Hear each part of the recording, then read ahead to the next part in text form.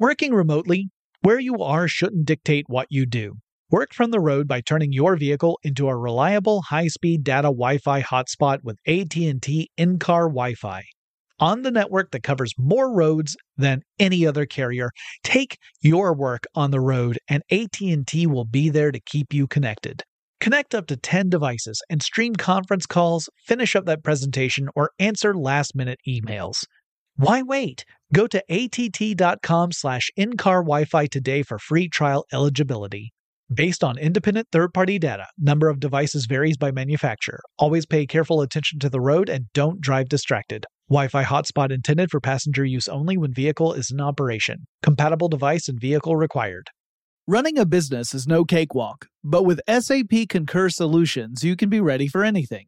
You can manage travel, expenses, and AP all on one platform that's packed with AI and best practices, and that delivers it all through an easy, clear, I can't believe how simple that is experience. So, while not much can be done about that guy who never fails to burn the microwave popcorn and stink up the entire office, with SAP Concur, you can easily handle almost anything else. Take control of your business finances today at Concur.com. That's CONCUR.com. Whether this is her first Mother's Day or her 40th, she deserves more. Shop tons of stunning on-trend jewelry for every budget at Diamonds Direct. Diamond fashion jewelry, beautiful birthstones, everyday pearls starting at just $200. Commemorate the real loves of her life with a gorgeous pendant featuring the birthstone of the one who made her mom. This Mother's Day, Diamonds Direct is everything you need to say thank you. Diamonds Direct, your love, our passion. Online at diamondsdirect.com. There's a lot happening these days, but I have just the thing to get you up to speed on what matters without taking too much of your time. The 7 from the Washington Post is a podcast that gives you the 7 most important and interesting stories, and we always try to save room for something fun. You get it all in about 7 minutes or less. I'm Hannah Jewell. I'll get you caught up with the 7 every weekday, so follow the 7 right now.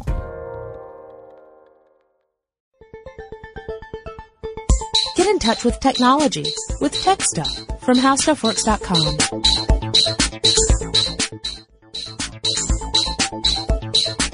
Hello again, everyone, and welcome to Tech Stuff. My name is Chris Pollette, and I'm an editor at HowStuffWorks.com. Sitting across from me, as always, is senior writer Jonathan Strickland. Hey there! Well, today, Chris, I thought we would talk about something that happened recently in the news, especially at the time that we're recording this, since it is currently mid-October-ish. 2012. And earlier this week, as of the time we're recording this, a fellow named Felix Baumgartner did something pretty phenomenal. Yes. Actually, I He think fell. Yeah. Nice. He fell a lot. Yeah. He fell more than any man has ever fallen before. Right.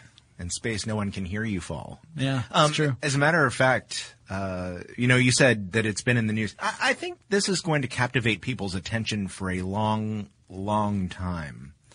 Because I don't know that anybody is ready to better this brand new record that he set. And this record was set more than 40 years after the last one. So it's been a while. What we're talking about is the Red Bull Stratos jump. Yes. So sponsored by Red Bull was this crazy attempt to break some world records, and many world records were broken. Actually, 3 out of the 4 that they were aiming for, they broke. If you're curious about the one they did not break, it was for longest free fall, and I think they were going by longest as in time. Really, they were looking at the time. It's kind of interesting because, according to what they were going by, the person who had the record for the highest jump previously, which was an Air Force, United States Air Force colonel named Joseph Kittinger. I heard his name pronounced Kittinger on the news report that I saw. I don't know that's Kittinger. I don't know. At any rate, he did several jumps for the Air Force to kind of test how could a human survive in a high altitude jump. And on one of those jumps, he fell for 4 minutes and 36 seconds before deploying his main chute. However, he did use a drogue chute, which is a smaller chute not meant to slow you to the safe speed, but rather to help guide your descent, because we'll get into why that's important. But he had that deployed in his jump. However, if you're really going to be a stickler, then 2 years later, that was in 1960, 2 years later, so 1962, Eugene Andreev jumped from an altitude of around 83,523 feet, which is around 25,457 meters, over Russia, and he fell for 80,380 feet, or 24,500 meters, before deploying his chute without using a drogue chute.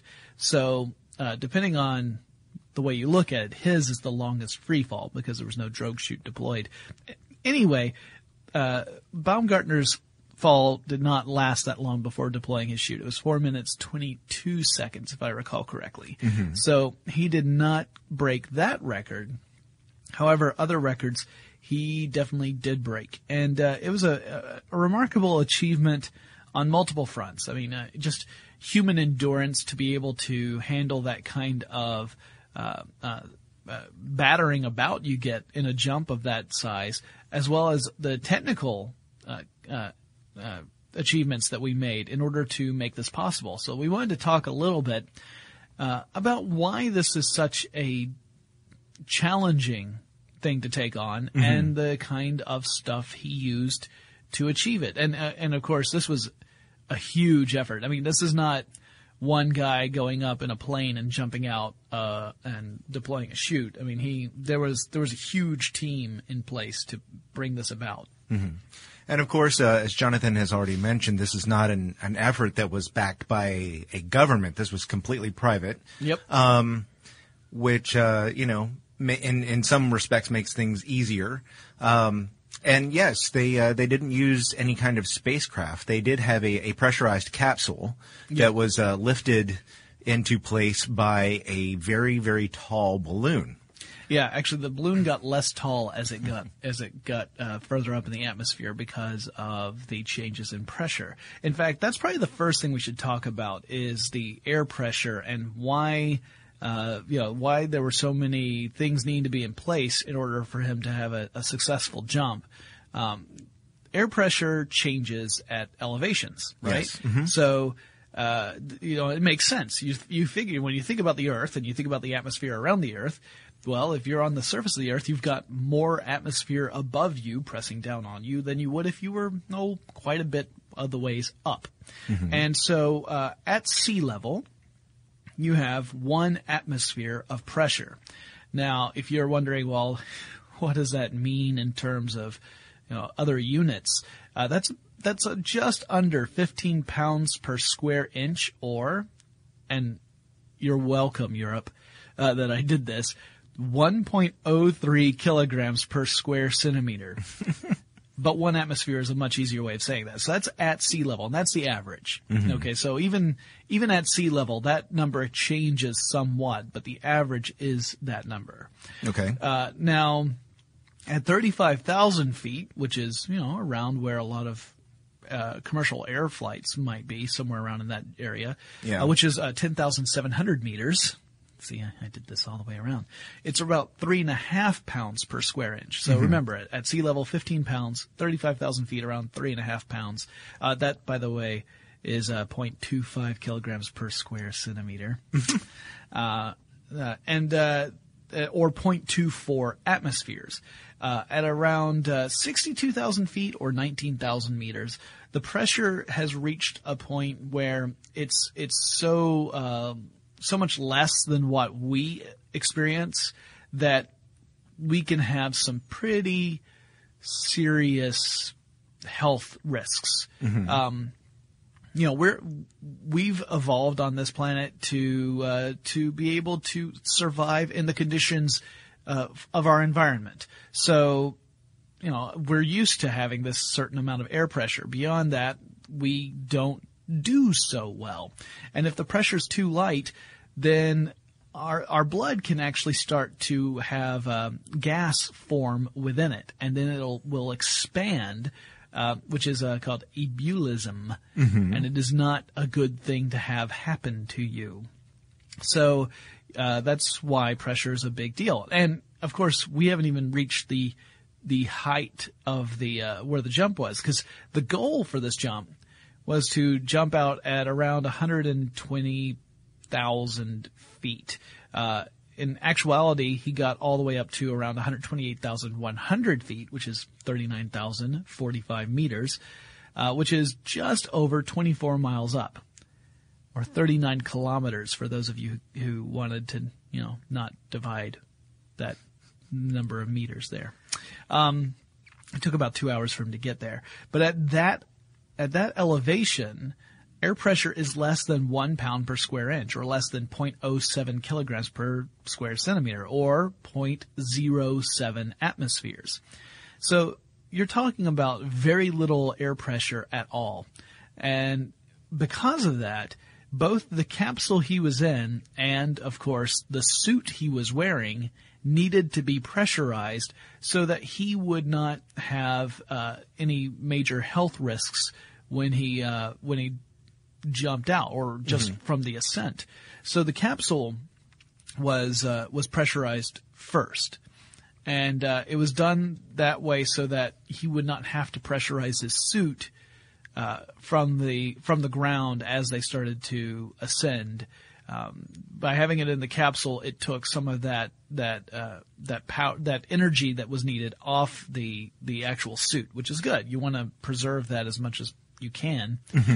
Once they reached the float height, which is where the balloon was not going to rise any higher, it had gone as high as it was going to go, then that was when it was time to open up the door and start off the jump. Well, that's where they had to depressurize the cabin and pressurize the suit. Actually, pressurize the suit first, obviously. Right, yes. Very important step.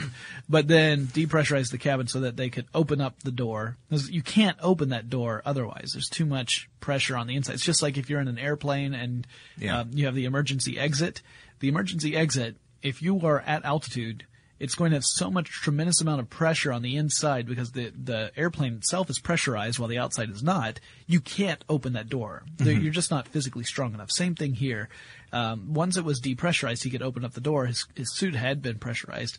And that was what gave him that safety of, at least from the environment. I mean, there's so many other things you have to worry about, but as far as air pressure goes, that was how they took care of that. And of course, all the different parts of his suit were sealed so that there wouldn't be any leaks. Like the gloves had these rotating locks on them so that you could have them airtight with the suit as well as the helmet. This was really important because Kittinger had a jump where he had a hole in one of his gloves, and apparently the glove ended up for the pressure, it ended up sticking to his hand enough so that it wasn't a huge problem. And he did not report this to ground control because of fear that they would cancel the jump. But by the time he landed, there was a problem. His hand started to swell, and apparently swelled to about twice the size of normal, due to the changes in pressure and so that's something you don't want to have happen if you can avoid it. That's true. That's true. Yeah, the suit was actually made by a company from Massachusetts, David Clark. Yep. They made suits for the Gemini missions. As well as space shuttle missions, Gemini missions. If that sounds like an internal joke, it sort of is. You got to listen to some of our previous space podcasts. We did a series on the Gemini missions a few years ago, and one of the astronauts from that time kept pronouncing it Gemini, and Jonathan's blood pressure just kept rising every time he said it. Jiminy Cricket. Yeah. So it was. Same company that did that. Yeah, they've made all kinds of suits for aeronautics and space for decades now. Yep. So they're a well-known, well-respected firm to have done that. And obviously, since the jump was successful, no spoilers intended, but it's nice to know. I was about to say, you can't really spoil something that already happened. Well, no, if somebody's just now hearing about this. Yeah, well, then you have been hiding in a hole. You can watch this live when it happened, and from about an hour into it, I turned it on after it had been on for an hour, because the ascent took just over 2 hours to get to the right altitude. Yeah. So Jonathan told me about how he felt when Bumgardner opened the capsule door and started to step out. They call him Fearless Felix. That's the nickname he has. Yeah. Sheer terror was what was going through me.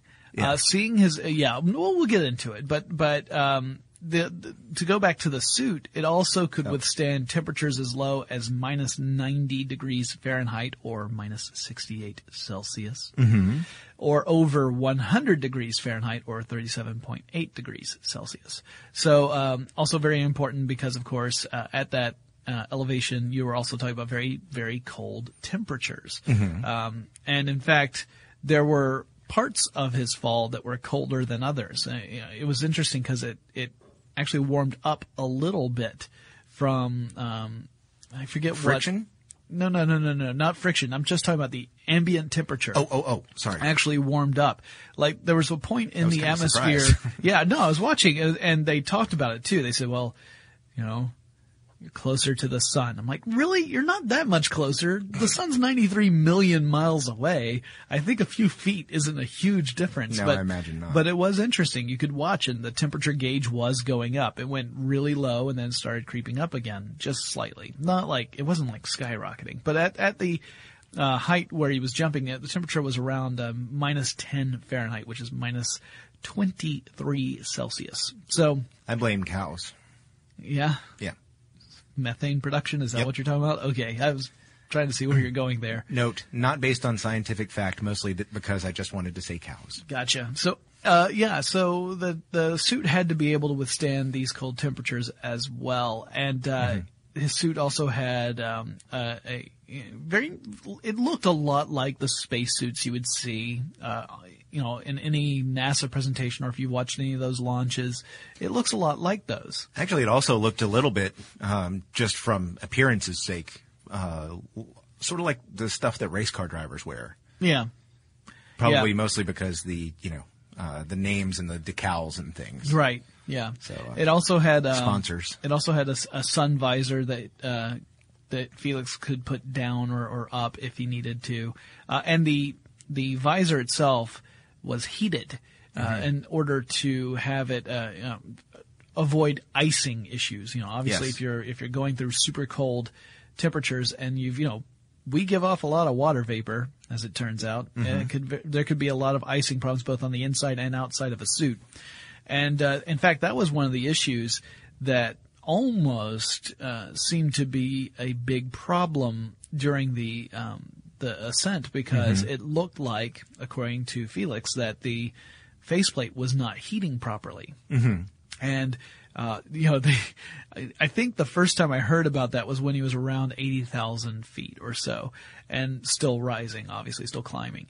And then you hear the people who are speaking during the whole ascent, the people who are relaying information to the audience, saying, everyone here is trying to find out what options we have. And I'm like, wow, what options do you have? And the option, the biggest, last ditch option thing, in order to get him back to Earth safely, you ditch the jump. Right. But the capsule itself was connected to the balloon and could disconnect and had its own parachute. Yeah. So the worst case scenario action would be to cut the tie to the balloon, to deploy the parachute on the capsule and have the capsule come down to Earth. Now that was not ideal. Well, first of all, you're aborting the jump, so that's not ideal. But also, it would have been a bit of a rough landing. Now the capsule itself had crash sections built into it, crash pads, to absorb some of that impact if it were to to have to land. Now, and of course they did detach the capsule at the end of the jump anyway, because they wanted to retrieve the capsule. But, it definitely would not have been a soft landing. Yeah. It would have been a little rough. And it's interesting because the inside of the capsule, again, looked very much like the Gemini capsules. It was a tiny little thing, really. The capsule was 6 feet tall, or 1.8 meters, and it weighed 2,900 pounds, or 1,315 kilograms. And you take a look at this and you're like, wow, this looks like it would fit, in a special casing on the top of a rocket. It really did look like some of those early NASA spacecraft. Mm-hmm. True enough. So, should we talk about the jump? Sure. There are other things. Actually, before we talk about the jump, I want to talk about the balloon. Oh, the balloon. Okay. I want to talk about the balloon because the balloon is crazy. Yes, so it has its own story. Actually, 5 or so of them.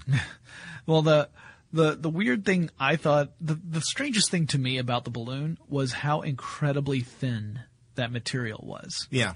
So it was made out of polyethylene plastic film, and it was 0.0008 inches thick. That's pretty thin. Yeah, it's pretty thin. Or 0.0002 or 0.0002 centimeters thick. There we go. All right. I gotta get that number right.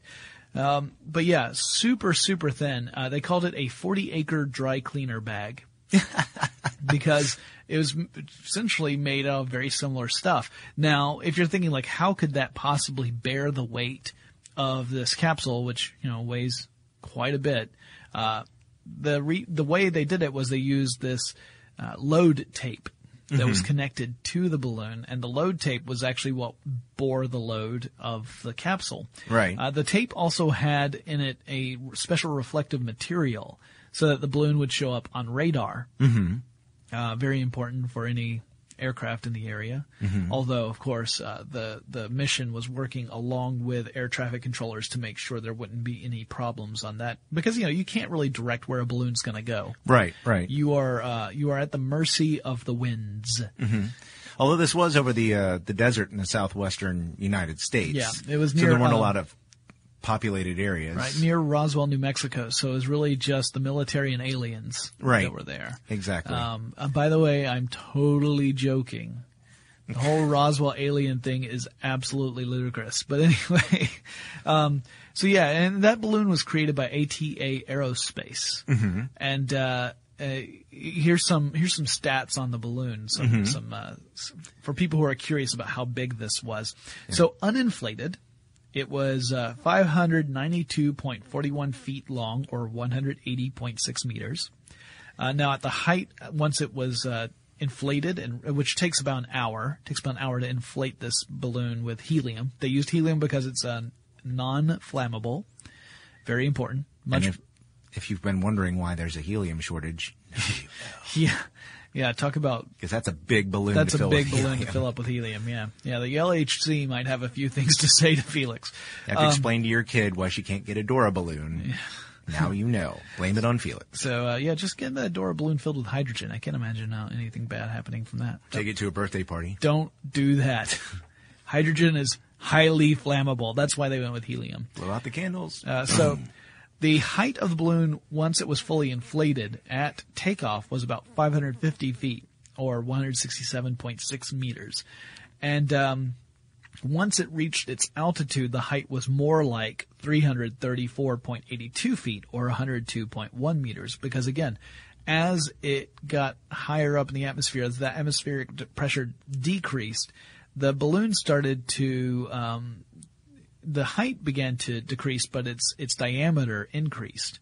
It began to round out quite a bit. Because when you first looked at it, it looked like a teardrop. Yeah, it was kind of tall and skinny, really, compared to what we think of when we do think of birthday party balloons. You know, I mean, those are teardrop shaped too, but not. This is a lot longer than that. Right. So once it got up to got mushroomier. Yeah. It definitely rounded out as it got higher up. And uninflated, it weighed a svelte 3,708 pounds, or 1,682 kilograms. You just wanted to say svelte. I did. And and it also had a vent so that it could vent off helium. Now, this is also really important. You know what bugs me? No, those other balloons. I think they're... No, it didn't vent anger. It vented helium. Yeah, no, the reason for the vent is very important because the helium was expanding as the balloon was climbing, right? So there does come a point where there's a possibility that expansion could damage the balloon itself and tear the balloon. So the balloon needed to have a way of venting out excess helium in order to avoid that. And in fact, they did vent helium at least once or twice, especially once they passed that 120,000 feet mark, because that, again, was their goal, and they went right by it and kept on going. So, there was a point where there was some concern about making sure that the balloon and capsule maintained integrity. Yeah. Because it was starting to go beyond what they had planned. So, as long as they didn't run into any wire coat hangers, because that seems to be the downfall of most dry cleaner bags. Right. Yeah. That's exactly the problem. Working remotely, where you are shouldn't dictate what you do. Work from the road by turning your vehicle into a reliable high-speed data Wi-Fi hotspot with AT&T in-car Wi-Fi. On the network that covers more roads than any other carrier, take your work on the road and AT&T will be there to keep you connected. Connect up to 10 devices and stream conference calls, finish up that presentation, or answer last-minute emails. Why wait? Go to att.com/in-car Wi-Fi today for free trial eligibility. Based on independent third-party data, number of devices varies by manufacturer. Always pay careful attention to the road and don't drive distracted. Wi-Fi hotspot intended for passenger use only when vehicle is in operation. Compatible device and vehicle required. Running a business is no cakewalk. There is a ton to keep track of. Employees to keep happy, spending to control, travel to plan, and on top of it all, nobody knows exactly what the future holds. Your finance team always has to be ready to change. But with SAP Concur Solutions, you can be ready for anything. You can manage travel, expenses, and AP all on one platform that's packed with AI and best practices, and that delivers it all through an easy, clear, I can't believe how simple that is experience. And you can finally say goodbye to the costly mistakes and risks that come from manual work and spreadsheets. So, while not much can be done about that guy who never fails to burn the microwave popcorn and stink up the entire office, with SAP Concur, you can easily handle almost anything else. Take control of your business finances today at Concur.com. That's CONCUR.com. The best conversations I have with my colleagues are the ones that happen when no one is looking, when we're not 100% sure yet what to write. Hopefully, having conversations like this can help you figure out your own point of view. That's kind of our job as Washington Post opinions columnists. I'm Charles Lane, Deputy Opinion Editor. And I'm Amanda Ripley, a contributing columnist. We're going to bring you into these conversations on a new podcast called Impromptu. Follow Impromptu now, wherever you listen. When you think about the future, what kind of technology do you envision? Whatever the future holds, artificial intelligence will undoubtedly be at the heart of it all. Join Graham Class as he hosts Season 2 of Technically Speaking, an Intel podcast from Ruby Studio in partnership with Intel. Explore the future of technology that's rapidly evolving our world today with the help of AI. There is still so much work and research needed to fully understand the power and potential of AI. And Intel is at the forefront of implementing AI and revolutionary technology that's changing the world we live in for the better. In each episode, Graham interviews the minds transforming medicine and healthcare, retail, entertainment, personal computing, and more, while pioneering new uses for AI in these spaces. Tune in every other Tuesday and explore the latest technology that's changing our world today and creating a more accessible tomorrow. Listen to Technically Speaking, an Intel podcast on the iHeartRadio app, Apple Podcasts, or wherever you get your podcasts. They also had some other pretty cool equipment involved in this. They had 9 high-definition cameras that were mounted on both the suit and on and inside the capsule. So they had cameras mounted on these arms pointed back at the capsule, so you could get these great views of the capsule as it was going up. Also, as the door opened, which that's the part where I was terrified, and I'll talk about that in a second. But there are also cameras on the suit, so they could capture footage during the actual jump. Mm-hmm. And plus, beyond that, they had a helicopter that was using a camera mounted on a stabilization gyroscope to track Felix's movements. Mm-hmm. And they had ground cameras on these huge trucks with these enormous bases that were motorized, so they could track the progress of the balloon. And it's phenomenal to me, because you think that's a balloon that is more or less 24 miles up in the air. Yeah. So to have a camera that can capture something that's that far away is pretty amazing. Yeah. You know, you think about that for a second. You're like, well, yeah, I've got a digital zoom on my camera. Yeah. It goes up to 1.7. And well, this camera can capture something that's 24 miles away. Well, tracking the balloon was a whole lot easier than tracking Felix after he stepped out of the capsule. Right. He's first of all, he doesn't have all that reflective. He's smaller. Although not that much smaller. It's a 6 foot tall capsule. He was also moving a whole lot faster. Yes, because he was going downwards. Mm-hmm.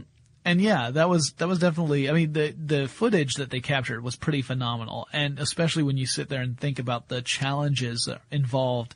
And beyond that, not just capturing the footage, but transmitting the footage, getting that live feed from the capsule. You're thinking, wow, they had to dedicate a lot of bandwidth, in order to get that information from the capsule to the ground and stream it out live. And in fact, they had 3 dedicated video downlinks with built-in redundancy to get that information down to the ground. Mm-hmm. And then they had a fiber optic network on the ground to process that information. And they had live switching, so they could switch, different cameras at different times to give the best angle or the best camera experience at any given moment. Yeah. Which was pretty, it was clearly something that the whole media side of it there was a lot of thought put toward it, which is, sure. That's the age we're living in. Yeah. So, getting to the actual jump, once they got to the point where, they had reached the right altitude, they had to go through a very long checklist to make sure that everything was prepared before the jump. And that involved, pressurizing the suit, disconnecting the suit from the capsule, because the capsule had its own oxygen supply. Because again, at that elevation, the atmosphere is so thin that we would not be able to breathe up there. So the capsule had its own oxygen supply, and then the suit did as well. So you had to detach the suit from the capsule, because clearly you can't jump if you're still got all these hoses connected. Well, you can, but it's not recommended. No, it would not go well. So there was that. There was the whole depressurization, opening up the door, moving the chair around quite a bit. The chair inside the capsule could move forward and backward a little so that he could reach various controls. Mm-hmm.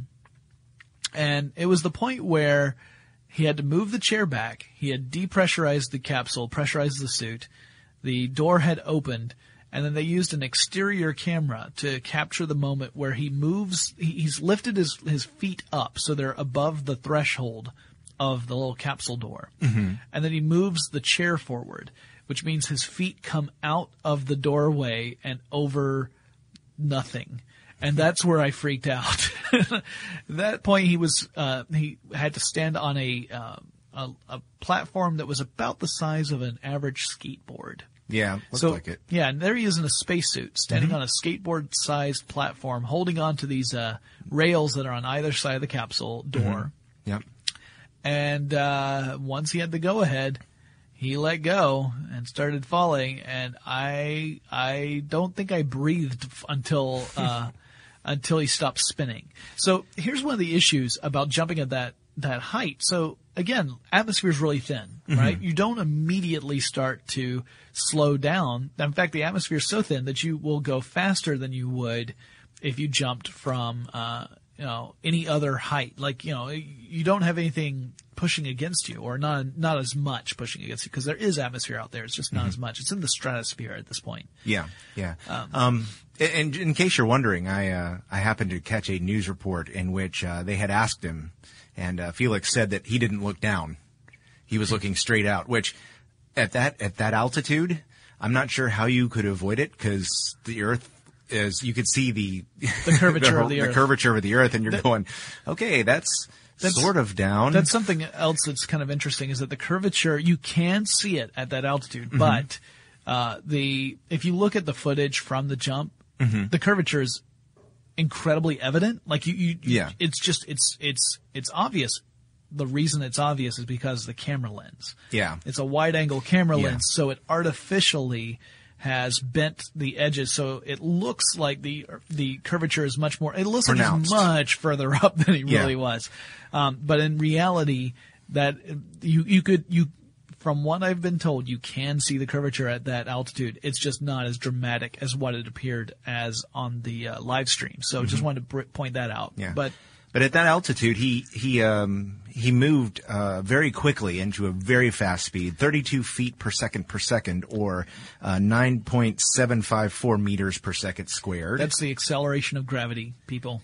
If you are at all interested in physics, you will memorize that and use it all the time. Yep. So he rapidly increased to that speed. Yeah, his top speed is estimated, because at the time of the recording of this podcast, we do not have the final information, but his top speed was estimated at 833.9 miles per hour, or 1,342.8 kilometers per hour. Mach 1.24. Yeah, so Mach being the speed of sound. He had broken the sound barrier. The first human to do so unaided by any sort of vehicle. Yes.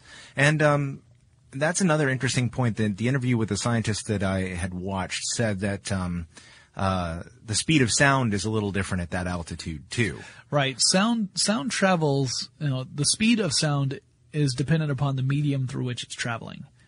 Sound will travel at a different rate of speed depending on if you are in, it'll travel at a different rate of speed from sea level to 120,000 feet.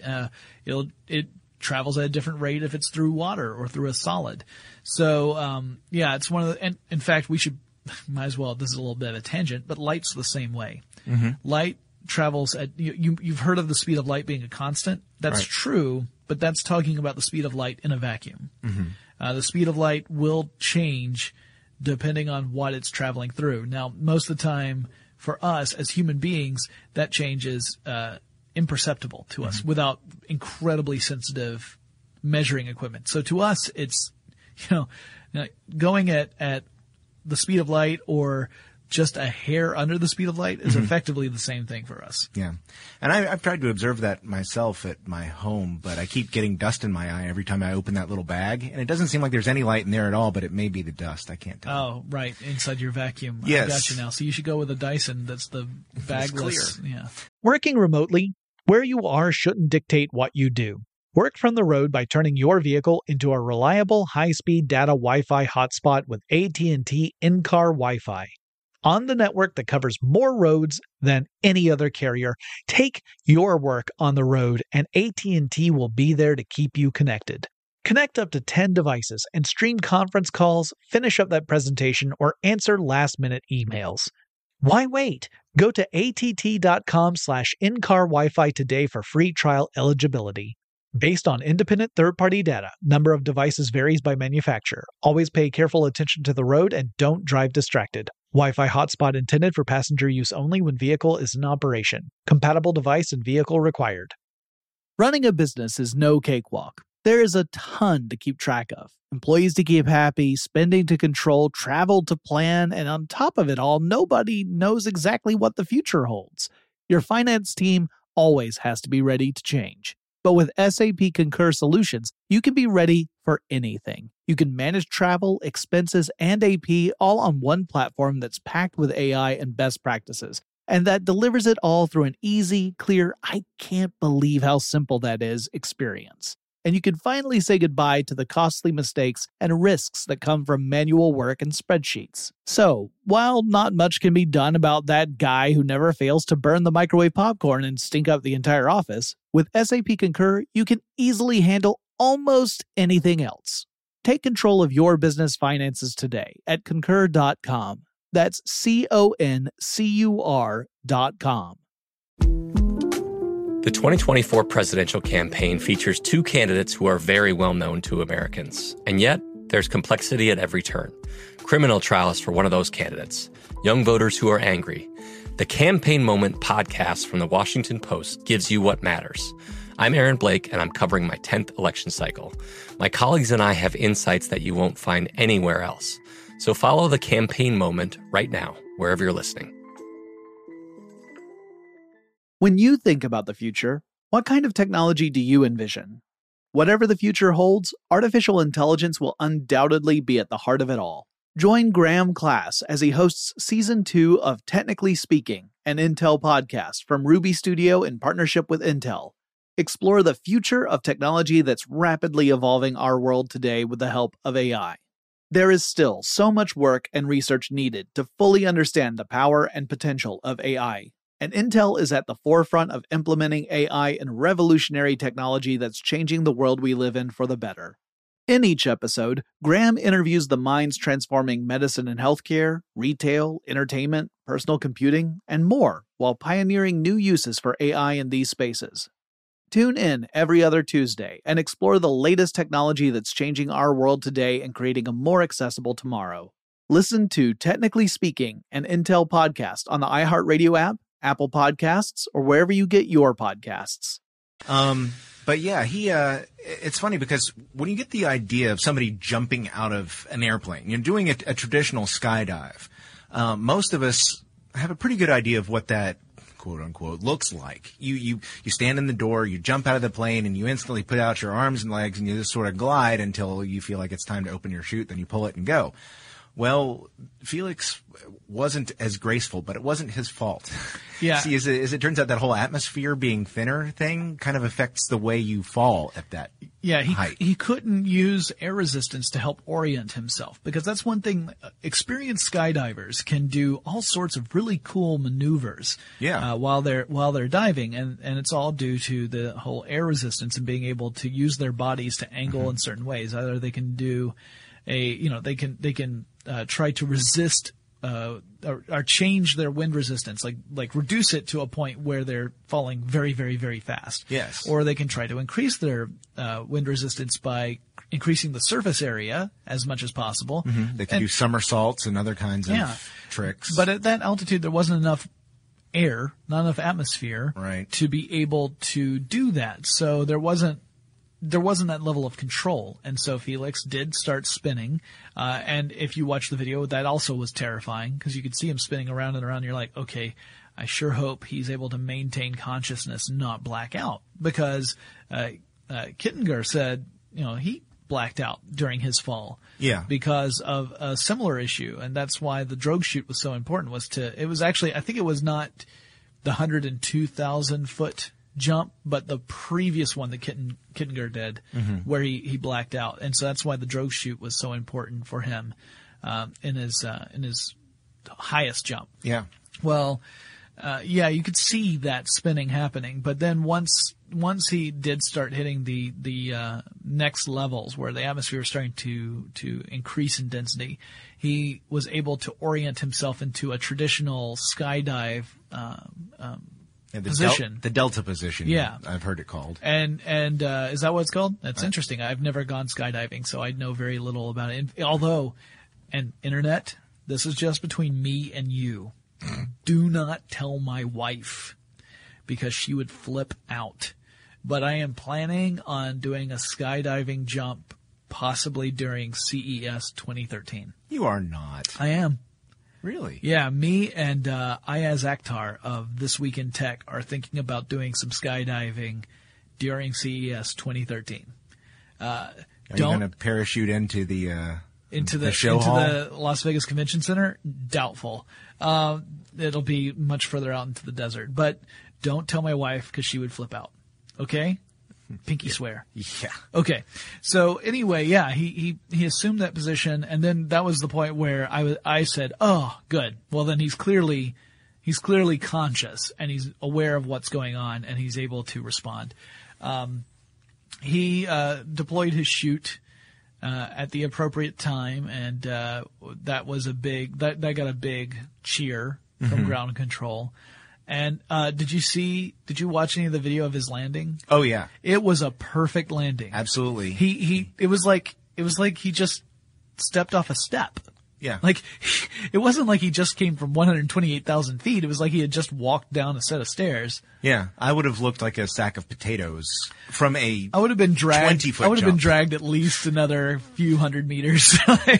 I'm sure. He's an accomplished jumper. He's an accomplished base jumper, which is, jumping off of, ironically enough, it's, lower altitudes, bridges and all sorts of other different physical features.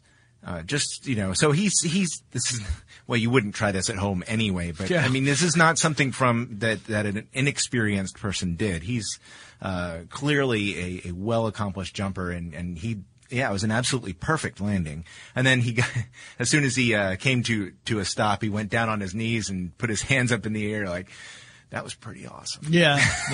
Yeah, it was. I had made the comment of, if I had done that, I would have made the decision, I am never leaving the ground again. From now on, people bring stuff to me. Yeah. I did my part. It's like, I'm not going back over the ocean. You bring that continent here. I want to go to London. Bring London here.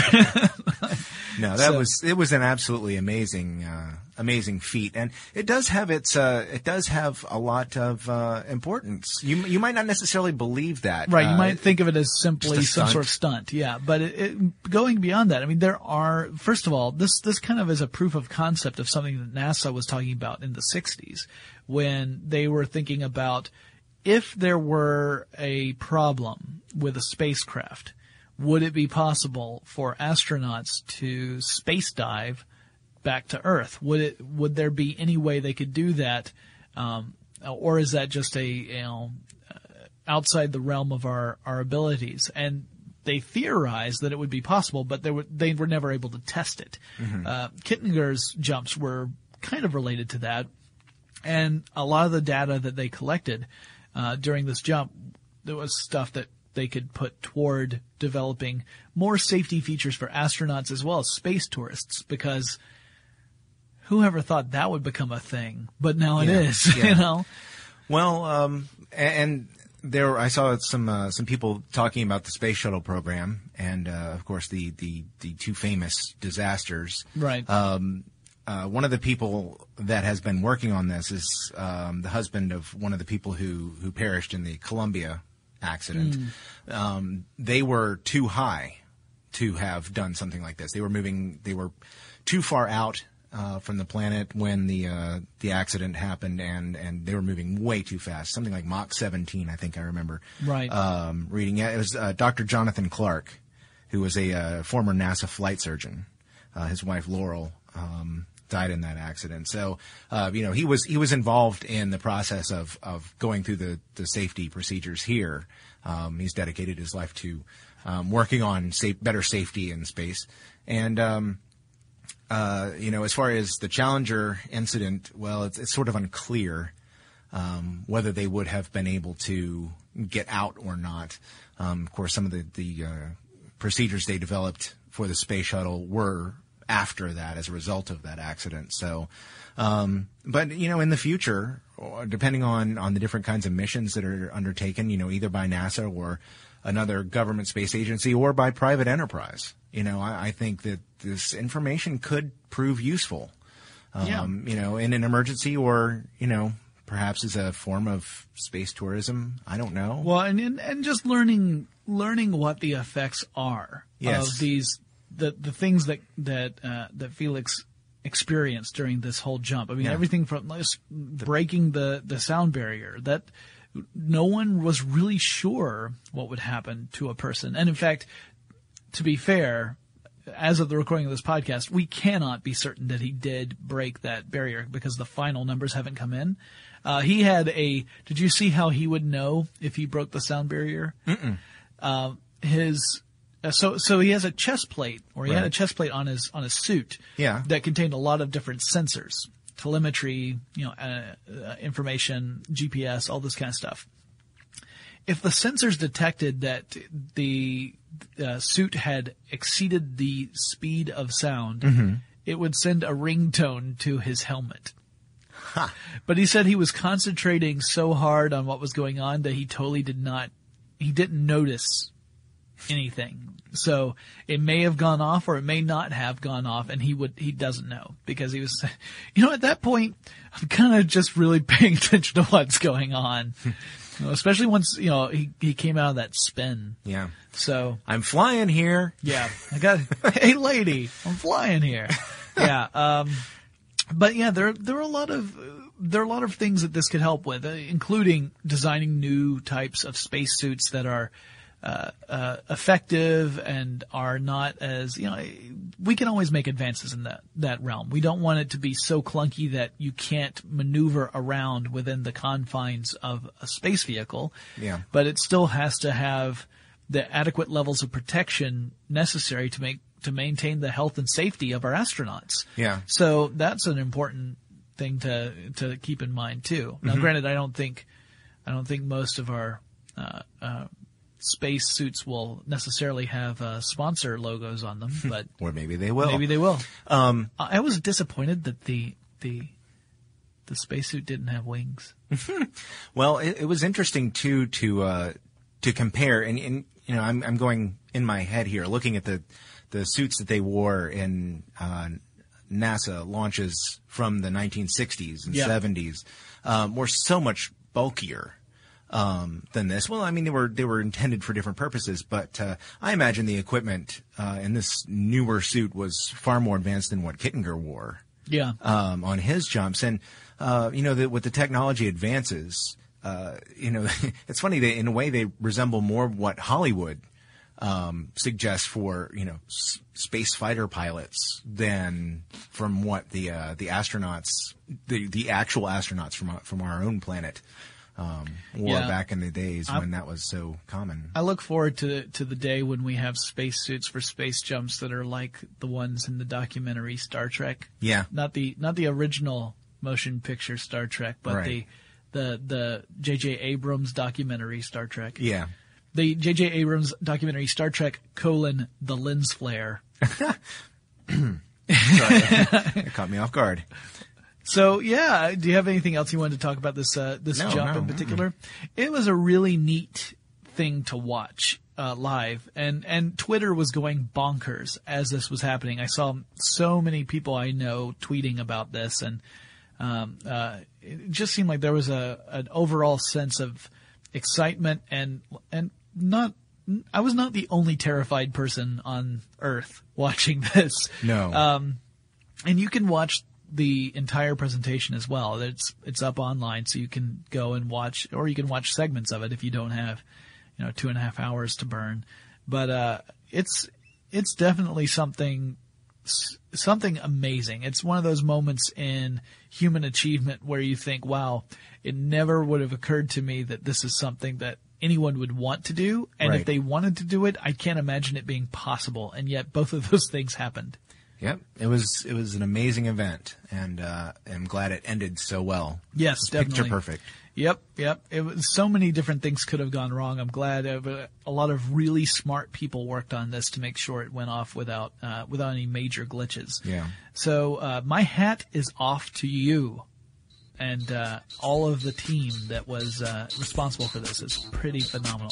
So Felix, go put up your feet, relax. Maybe slow down a little bit for a while.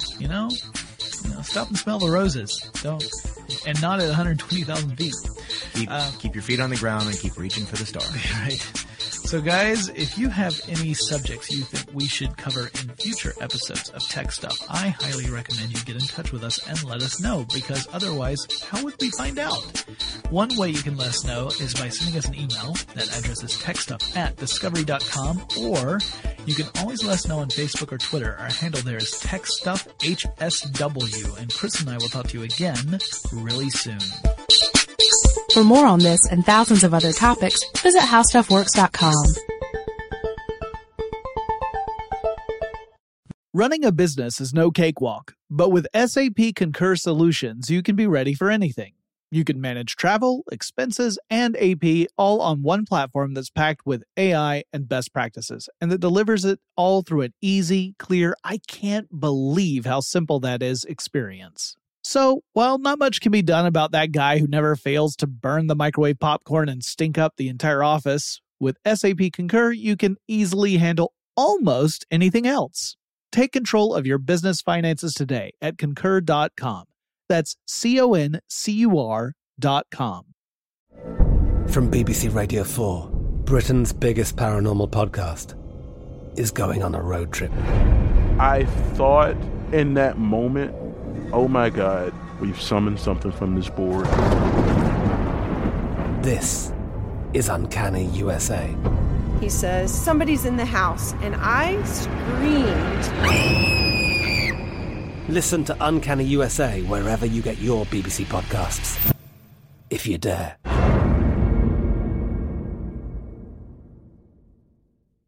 Xfinity has free premium networks for everyone this month, no matter what kind of entertainment you love. Addicted to true crime? Catch killer cases and more spine-tingling shows on A&E Crime Central. Crave adventure? Explore Asian action movies on Hi-YAH. Searching for something extreme? Check out skating, snowboarding, and more on Fuel TV Plus, the global home of action sports. And find crowd-pleasing bops on iHeartRadio's Hit Nation playlist. There's new free shows and movies to love every week. Say free this week in your Xfinity voice remote.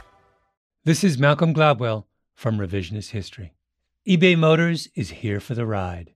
With some elbow grease, fresh installs, and a whole lot of love, you transformed 100,000 miles and a body full of rust into a drive that's all your own.